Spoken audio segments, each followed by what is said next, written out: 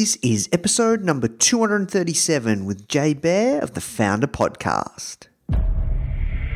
What you need is thirst. You need to be a thirsty human who is intent on learning. It's a really fascinating exploration of human potential. Now, the Founder Podcast.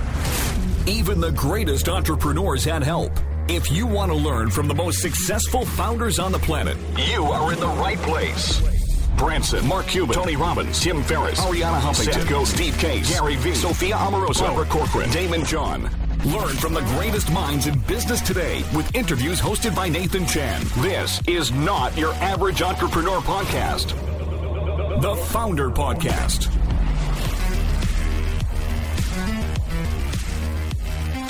Hey guys, thank you so much for tuning in. Before we start today's episode, I just want to let you know that our goal at Founder is to help entrepreneurs succeed however we can by giving away high quality content in the form of interviews, blog posts, podcasts, YouTube videos, you name it. We put out so much content to help you.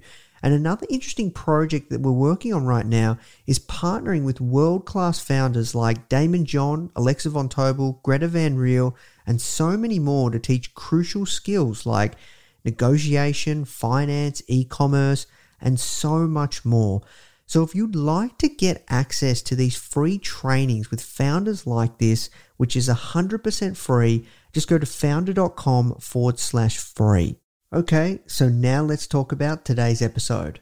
What's going on, Founder family? Hope you're having a great day wherever you are around the world. My name's Nathan Chan. I'm the CEO and publisher of Founder Magazine and also the host of the Founder Podcast. So I hope you're having a great day wherever you are around the world. Sometimes I give you these updates just with what's happening with my life. Things are really hectic at the moment. I always seem to say this on my updates, but basically, I don't even have time to think. They say that, the best years of your business, like if you want to have a fantastic year, it's due to having a great first quarter. The best quarters always happen in the first quarter of the year. So we're pushing really hard at Founder. We're working on a lot of different things. I'm really excited. We just launched our YouTube channel. If you're enjoying our interviews, make sure you check out our YouTube channel. We've got a lot of cool content on there. We're creating vlogs. We're creating behind the scenes stuff. We're actually starting to document everything we're building at Founder. So if you want to, not just hear from me and actually get to meet the team and actually understand who are these incredible people that are bringing you this like insane content, because to be honest, with everything that we do at Founder now, I have hardly anything to do with it these days. Make sure you check out the Founder YouTube channel. You can just go to youtube.com/founder. But yeah, things are super hectic. I'm going to the States in a couple of weeks.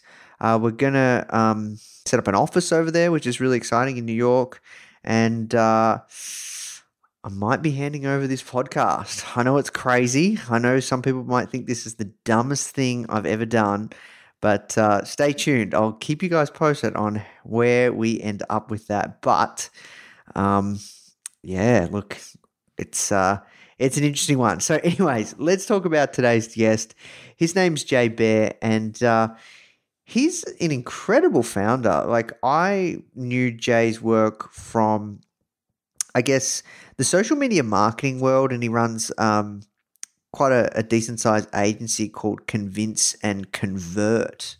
And yeah, really, Jay, he's got a lot to share. Like, he's like OG when it comes to basically startups, building online businesses. He's built quite a few. He's exited a couple as well. And he's got a new book that he's talking to me about called Talk Triggers.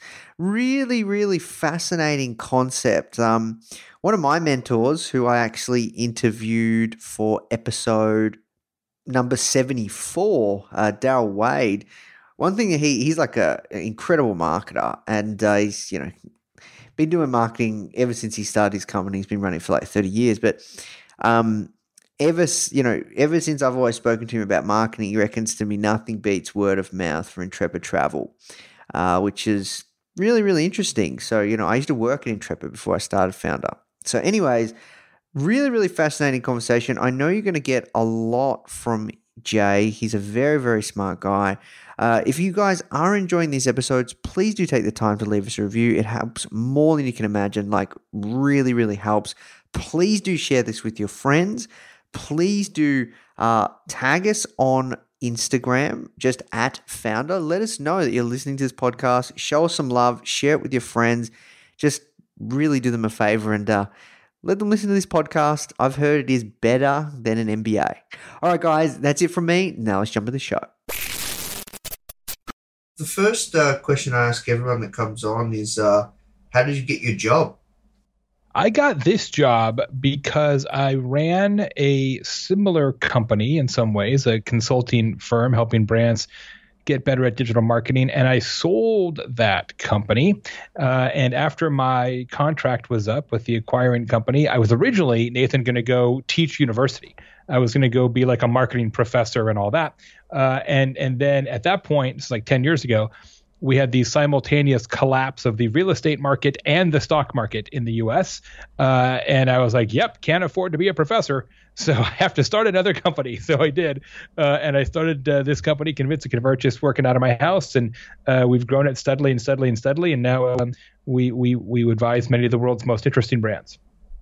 Amazing. So, one thing that I found interesting about your story, Jay, is I know you mainly kind of as a content marketing guy and a marketing guy, but you've started quite a few companies. So can you tell me like take us back to like the very, very early days of Jay Baer, because you've done a lot of stuff, man.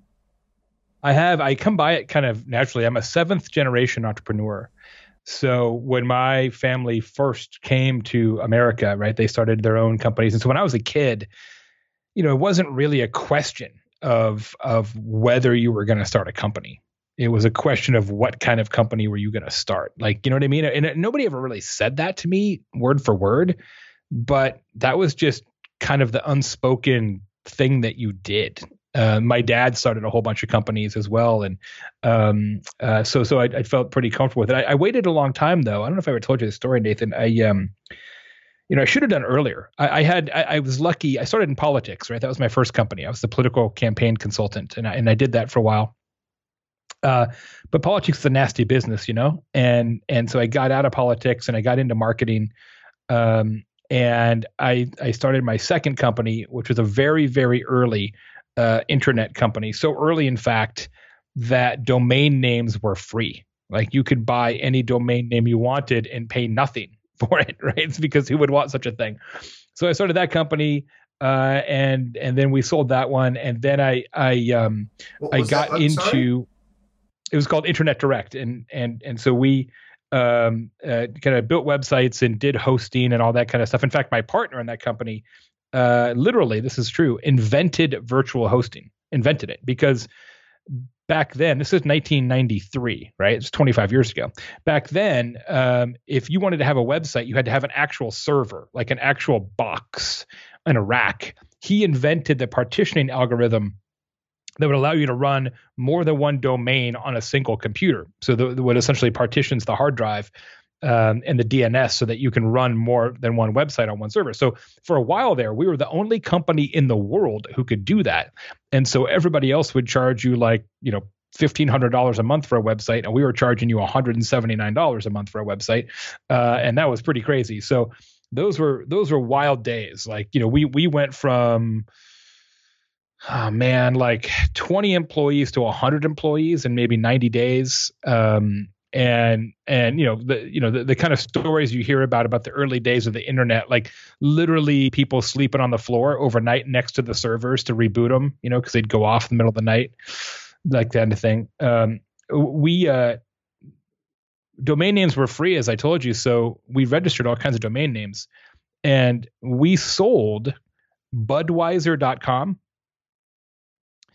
to Anheuser-Busch Brewing, which is the big brewing conglomerate. And we sold it for 50 cases of beer.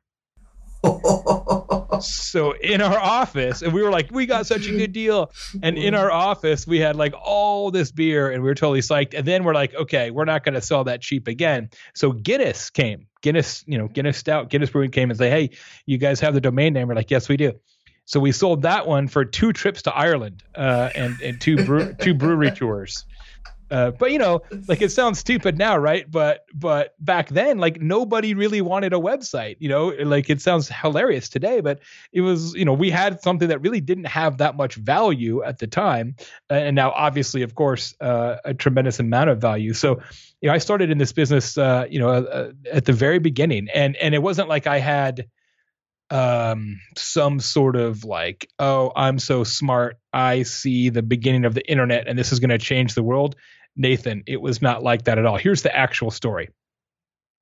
I was working at this time for the government. I worked for the government for about 20 minutes, and I was the spokesperson for the Department of Juvenile Corrections, which is the prison system for kids who are 18 years or younger. And my job was to give tours of the prison to like the media and members of the legislature. And that wasn't great. And I had dinner with my friends, and my 2 friends from university had started the very first internet company in Arizona, the company they eventually joined. And they said, Jay, this internet company is getting a little bit bigger and we don't know anything about marketing. And I said, that's okay, because when you say the word internet, I don't know what you mean. Because this is when everybody was on like America Online and CompuServe and Prodigy. Like the idea of the open internet was really weird, right? So literally, true story, I quit my job because I'm like, I'll do anything not to give another prison tour. Quit my job, go to work as the vice president of an internet company, and I'd never been on the internet. So that was an interesting first week, for sure. Wow, there you go. So you built that company up, you sold it. What happened next? So I sold that company, and then I went to start another company, which was a co-venture between myself and a very prominent family in Arizona that owned a bunch of media. So they owned several TV stations, several radio stations, and a magazine. And again, this is still like we're talking, early mid 90s. And they did not have any sort of an internet component. And like, we need to get in the internet business.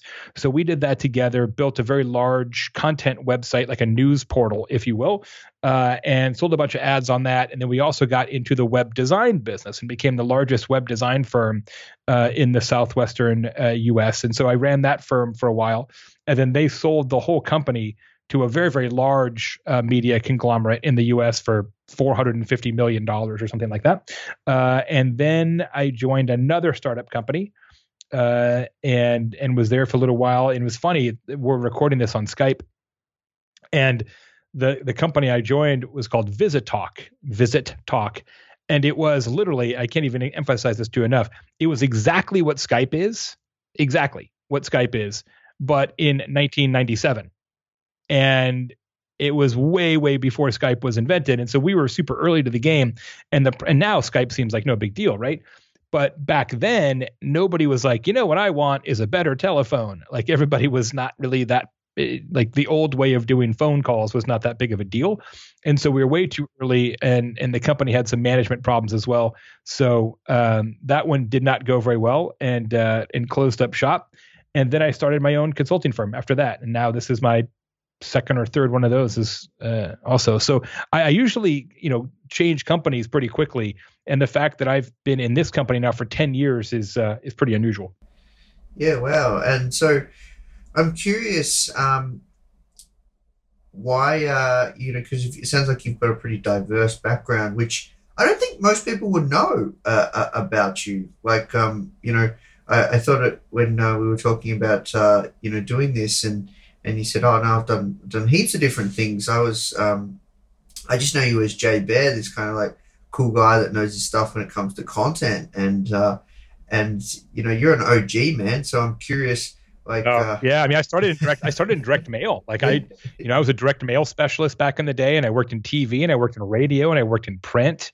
I just kind of happened to get into this. And listen, that's like I have a big consulting firm, right? We work with lots of big companies. And I think one of the reasons we're successful is I don't give a shit about content. I don't give a shit about social. Like what I care about is business. And if content and social is the right way to do business, well, then it is.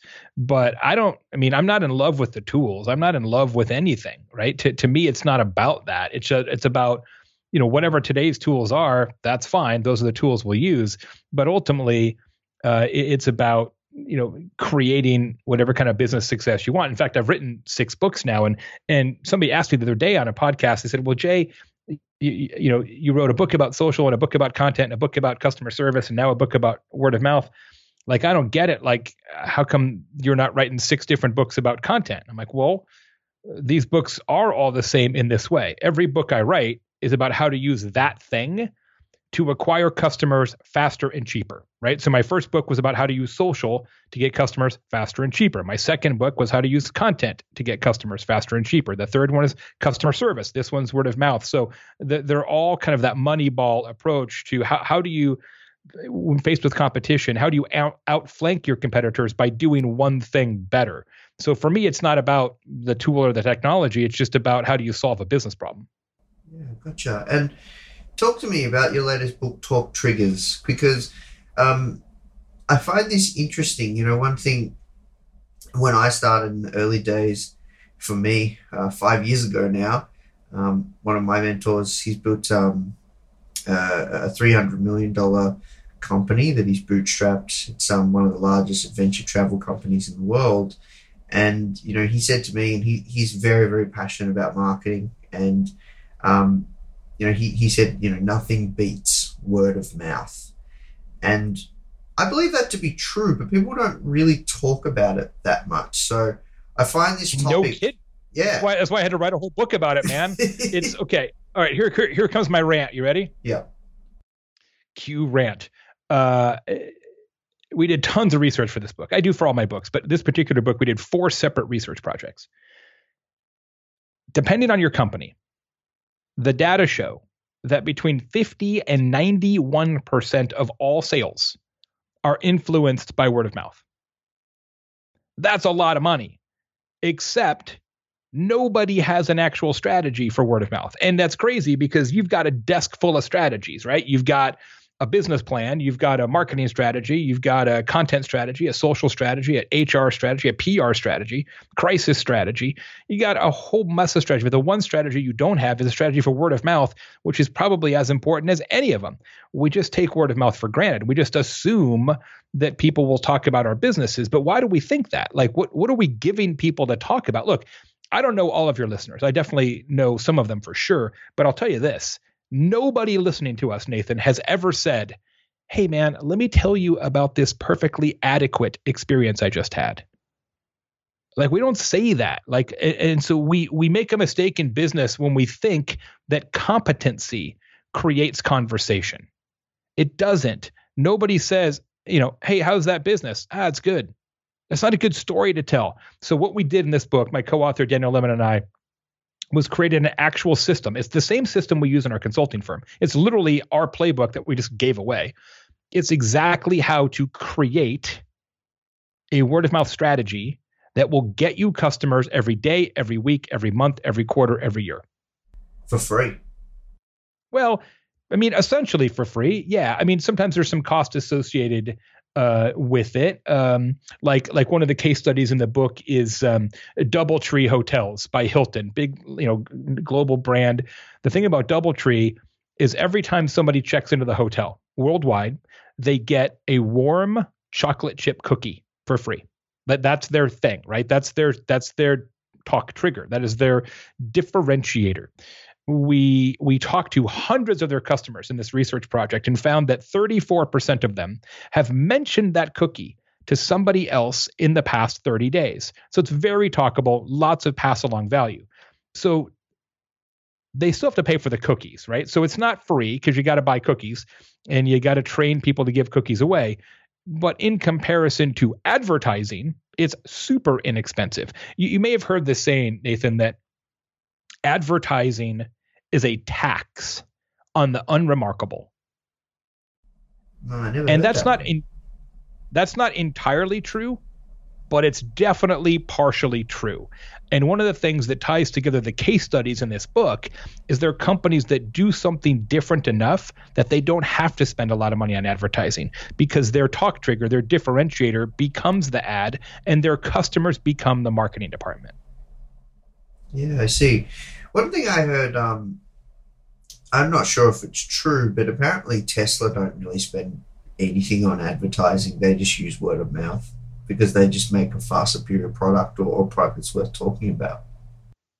Yeah, 100%. And I think they're a good example of a company that's so differentiated, even at the entire premise of the company, that they don't have to do much advertising, right? I actually drive a Tesla, and I can't even tell you how many times I've given people demos, or people have asked to go for a ride, or like hundreds of times, right? So I think every Tesla driver, other than the handful who've had problems with the car or whatever, but every satisfied Tesla driver, becomes an advocate almost instantaneously. It's just kind of part of the deal. Yeah, I think as well, what really helps is they've got a clear leader, somebody with a strong personal brand as well. That definitely helps, right? For good and bad, right? Recent times, maybe not the best, but yeah, I think it really helps, right? What will be interesting, Nathan, is to see if Tesla continues to be as talkable when this next generation of other electric cars from prominent manufacturers really hits the street, right? So Audi right now has the e-tron coming out. You've got the Jaguar F-Pace. Porsche and Mercedes both have really prominent electric vehicles coming soon. So there's going to be a lot of actual competition for Tesla, and it'll be interesting to see if it's still as strong word of mouth.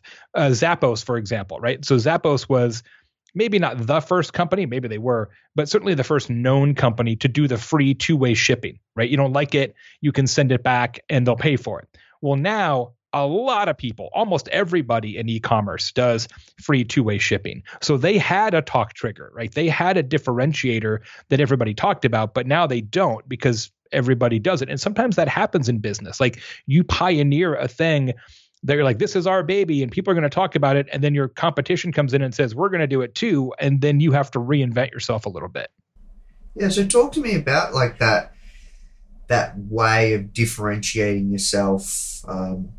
And obviously, people got to go read the book to really delve into the system. But for people that are listening right now and they've perhaps just launched their business, they've just hit product market fit, and they're looking to get customers, they're bootstrapping, they haven't raised any capital. What are some things you can do? Because when you think of word of mouth, it was interesting when I said before, it's free, and you said, can be sometimes like it's an inexpensive way to scale acquisition, but you can't. It is hard to scale. It is hard. It is hard to see that you're scaling it, right? Yeah, I think that's fair. You can't press a button and run a report on word of mouth, right? Especially, so many startups are so digitally focused, and well, they should be, right? That's the nature of it. In many cases today, but there is no Google Analytics for word of mouth. It doesn't, it just doesn't work like that. But that doesn't mean it doesn't work. The other thing is it tends to work a little more slowly because you have to rely on a customer to tell another customer, who then there's some gap of time there, and then the person who receives that information also then has to take action to give you more money, and they have to tell somebody. So that's why when I say that advertising is a tax on the unremarkable, that's true. But even I, who just wrote a book about word of mouth, would not suggest that you only do word of mouth. And in fact, there's a whole chapter in the book about how to amplify your differentiator, because you kind of need both sides of it. But you're exactly right that new companies, small companies, are best positioned to do this kind of thing because, and I know this because I'm an investor in 35 startups, because you don't have to undo anything to do a talk trigger. And let me first define a talk trigger, which I think will help. A talk trigger is a strategic, operational choice that creates conversations. It's something that you do different in your business that customers notice and talk about. It's not a marketing campaign. It's not ads. It's not a promotion. It's not a contest. It's not a discount. It's not even a loyalty program. It's something that you do differently that people notice and talk about. Like you may know these guys, some of your listeners will for sure, the company Uber Conference. Uber Conference does free conference calls. Lots of companies do free conference calls. Uber Conference has a talk trigger in that their on-hold music is hilarious. Absolutely hilarious. It was actually written by their CEO, and it is their differentiator. And if you actually go to Twitter and search Uber Conference plus on hold, you'll see tweet after tweet after tweet after tweet after tweet of people saying, the only reason I use this service is because the on hold music is so hilarious. That was an operational choice that they made. They could have had super boring, smooth jazz music, but they chose to do something funny, and that pays off for them like a slot machine. So that's what you've got to do. Find one thing in the operations of your business that everybody usually does boring, and you do it not boring. So like how, for example, with Virgin, they have like a different kind of customer experience. They should try to shake that up. Yeah, I think so. Although Virgin, that is a little bit broader than a talk trigger, because that customer experience constitutes a number of different elements of the overall experience. In an airline example, the one we actually have in the book is Air New Zealand. Air New Zealand has this product actually on the planes called the Sky Couch. And the Sky Couch is like a row of seats that they configure like a futon, where you can like take a nap or let your kids play around. And it's awesome. And it looks really different, and it's really comfortable and cool. And people talk about it all the time because they're like, what is this? Like, how did I get this? This is amazing. So that's their kind of differentiator, their talk trigger. Gotcha.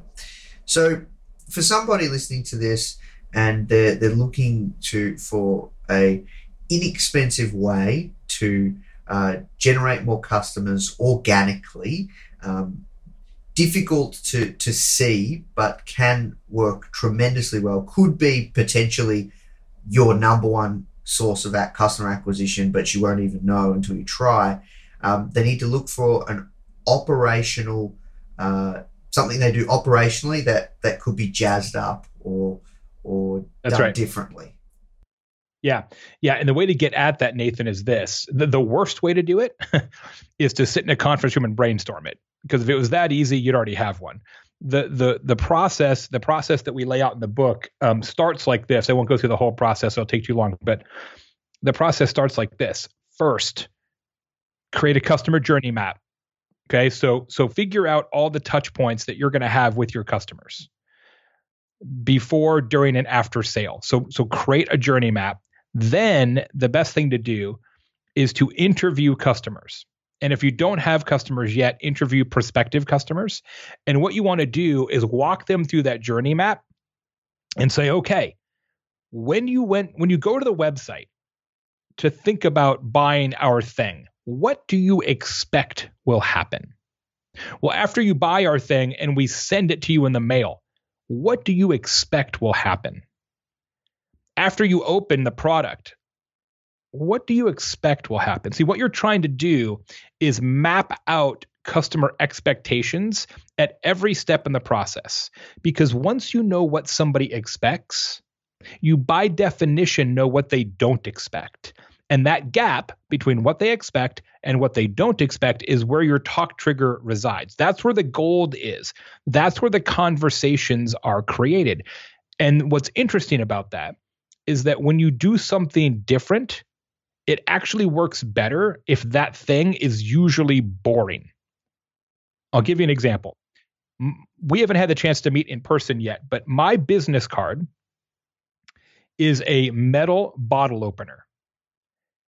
And it has been for 10 years. Other people do it now, but I was the first one to do it. I'm pretty sure on that.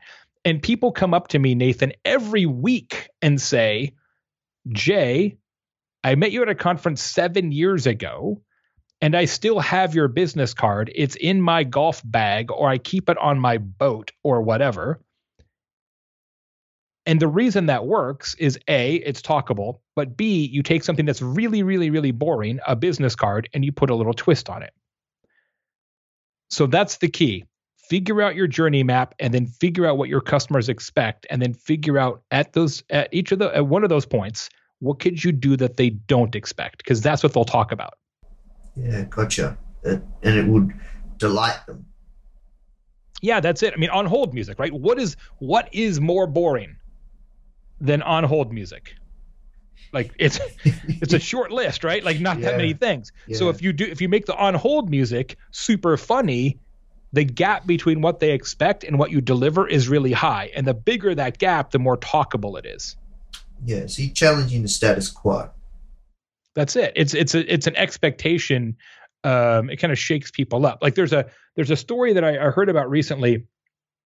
It's not even in the book because I just learned about it. I would have put it in the book, but the book was already written. There's a doctor in Seattle, Washington. Okay, he's a surgeon. He only does vasectomies, right? You're probably too young for that, Nathan. Like when you go in there and they give you the cut so you can't have babies, right? Everybody's clear. Everybody knows what a vasectomy is. Listen to the show. Everybody's good. Okay. His name is Dr. Snip. Okay, so that's hilarious, number one. But that's not his talk trigger. Okay, here's his talk trigger. When you leave a doctor's office, right, what do you expect will happen? Well, typically they give you a piece of paper that says how you should handle yourself afterwards, get some frozen peas or take aspirin or don't go to work. And they'll give you, maybe in the US at least, the way we handle healthcare, they'll give you a bill or a receipt for your credit card charge or whatever, right? They might give you a little prescription to go get some pain pills. Like they give you a handful of paper, right? Well, at Dr. Snip, they do that. But their talk trigger works like this. When they leave the office, every single patient is given an engraved silver pocket knife. A pocket knife. So you can imagine you're with your boys, right? And you're watching footy or you're drinking beers or whatever, and you open a beer and your guy's like, Nathan, bro, where'd you get that sweet knife? And you're like, where'd I get the sweet knife? I got it from Dr. Snip, the vasectomy surgeon. How could you forget? That's gold. That is gold, or at least it's silver, right? That is an incredible talk trigger. Yeah, I love it, man. Awesome. So look, I think people got a lot to start with. When did your book come out? And I want to switch gears and talk about some other things about you and your life and everything got going on. Yeah, fantastic. Book is out now. You can get it all the places and ways that you can get books. If you go to talktriggers.com, that's the main site for the book. There's tons of free stuff there too, like infographics, research, free downloads. Like you can get a lot of stuff for no cost at talktriggers.com. People love it. Amazing. So I wanted to switch gears and just talk about everything you got going on, man. So like, that's a good question that other podcaster asked you around, like, why so many books? Like, I'm curious now. How come you like writing books? I think it's, I've always been a writer. I've been a writer my whole life. I started as a writer. My original career, I was a journalism major. I wanted to write for a newspaper. Like that's what I wanted to do. So, it comes really naturally to me. I mean, I'm a podcaster too, and I do a lot of videos and I'm a speaker, but the writing thing was the one that I started first and is the most natural to me. But I write books only in one circumstance. When I see my clients ask the same question over and over, I say, well, if my clients, who are some of the biggest companies in the world, don't know the answer to this, a whole shitload of people don't know the answer to this. And then I go find out the answer and I write a book about it every time. That's how it works. That's why it's so great to be a consultant and also write books, because it's like a steady research and development lab. So in this case, what happened was all of our clients were saying, okay, Jay, thanks to you and your team for helping us figure out how to do better content marketing, how to do better social media marketing, whatever. But the challenge we're having is not really the execution. It's what do we say? Like, what are we putting in content? What what are we doing in social? And so what I realized the challenge was they didn't understand the story. Like they understood the mechanics, but they didn't understand the story. And so I started to realize that there's like this sort of storytelling gap, and that people didn't really understand that word of mouth is so critically important, and that we sort of went to sleep on the importance of word of mouth because of the rise of social. So I started to do a bunch of research, and we started to do more and more consulting on this topic as well, and really helping other brands figure out their talk triggers. And then we sort of developed the system and then gave the system away in the book. Yeah, gotcha. And talk to me around, you said you're an investor in about 30 different companies. How come you invest too, man? As somebody who has started a lot of companies, I know how much time and effort it takes to do that. And I don't really want to do that anymore. I'm getting too old for that shit, man. So now I'm like, all right, let me take some of my proceeds and reinvest it in other entrepreneurs who have great ideas and a lot of passion and a lot of energy. And it allows me to help some of those organizations, and sort of be a part of it without having to do that, right? Not having to run at an early stage, fast growth tech startup, which I know that what that requires, and I don't have any desire to do that again. So I really like the sort of the angel investor role and advisory role, and I do a lot of it. Yeah, amazing. And can you tell us like some the companies or any Sure. notable ones? Yeah, sure. Sure. Yeah. So I was one of the very first investors in Buffer. I'm an investor in Terminus, which is a fantastic account-based marketing organization. I'm an investor in Sigster, which is the email signature file company. Rival IQ, which is social results tracking software. Breather, which is a big, I know Breather. Almost like we use it a lot. I'm an investor in Breather. Oh, great, love those guys. So yeah, there's a whole bunch of them. Some of them you wouldn't know, but a lot of them you and your listeners would.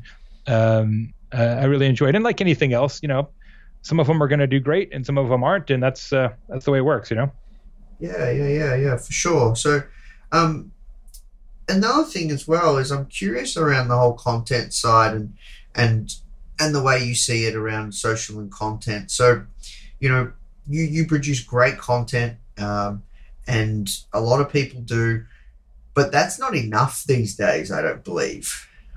You can't just bang out like a great piece. It is becoming more and more and more increasingly competitive, and a lot of people are going deep on content marketing. So how do you think people should be approaching using content and inbound these days to grow their company as another inexpensive way to grow your customer acquisition channels? Yeah, you're right. It is more expensive than ever, and more competitive than ever in some ways, right? Because you there was a time when quality was all that mattered, right? That if you had the best content, then you would have the most success. It was a pretty simple formula, but I'm not sure that's true anymore for a lot of reasons. So today, I think you have to focus on a couple things. One, as you said, going deep, right? Having a tighter niche. In the speaking business, there's a saying that says there's riches in the niches. And I think that's increasingly true in the content game as well. So instead of having a content program that's about entrepreneurship, have a content program that's about entrepreneurship for college students, or about entrepreneurship for people who want to start only mobile apps or whatever, right? Just like tighter and tighter and tighter, so that you can be the definitive source of information around that one particular community. That's certainly one way to do it. And I think the other way to do it is to create your content in as many formats as possible. You certainly do a great job of that at Founder.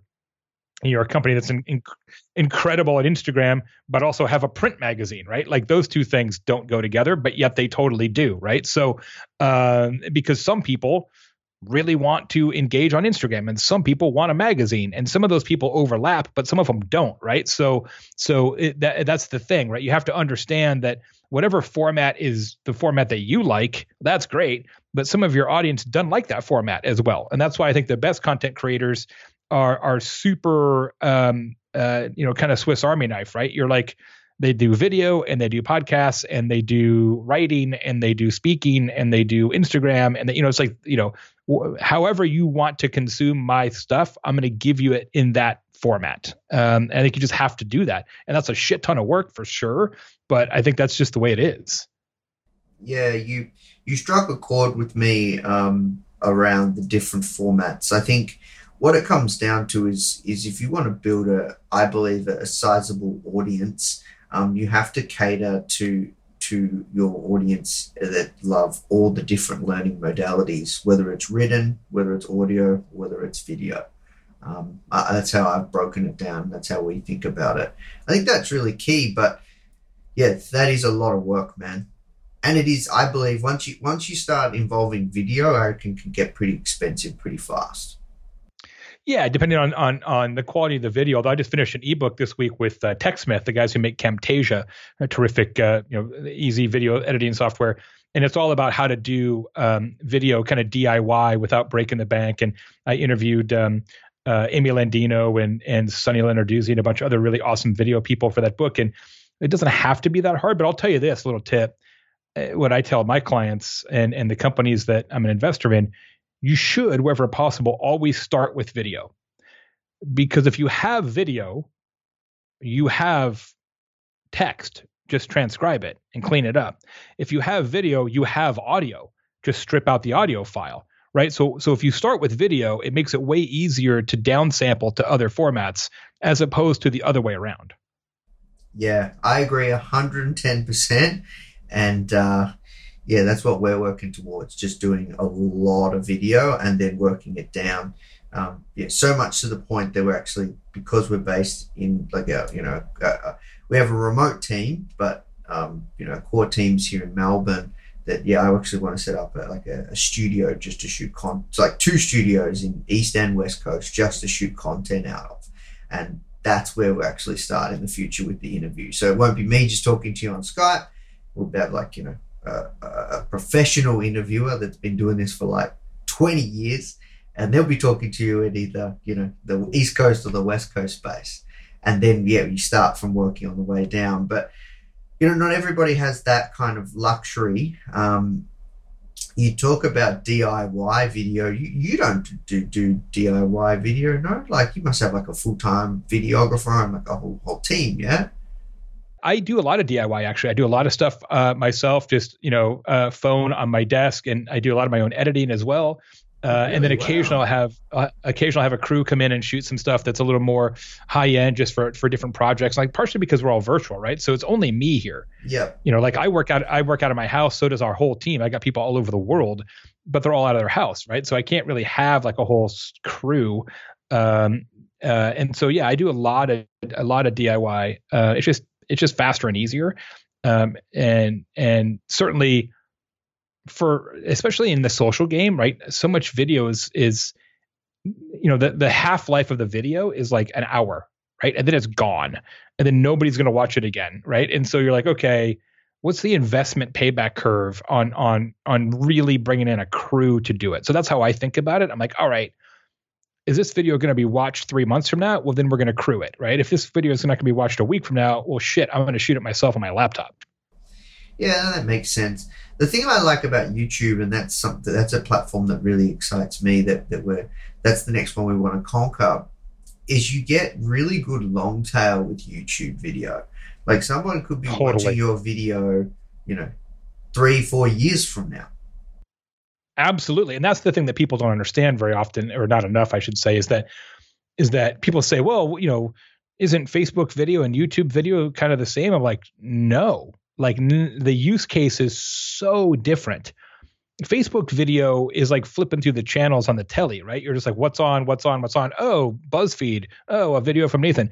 YouTube is a search engine, period. I know they're trying to do YouTube Red, YouTube TV and all that. That's fine. YouTube is a search engine. Don't forget it. People watch videos on YouTube when they're looking for something specific. Right. And that's not how Facebook works. That's not how Instagram works. That's not how Snapchat works. That's not how LinkedIn works. So YouTube, the use case for YouTube is much more like the use case for Google right? People don't go to Google and say, I don't care, surprise me, take me to any website. That's not how it works. And YouTube's the same way. People go there because they're like, I need to know how to clean the seats on my boat, which is the last YouTube search I did. And I was like, oh, this is how I clean the seats on my boat. Thanks, YouTube. That's dope.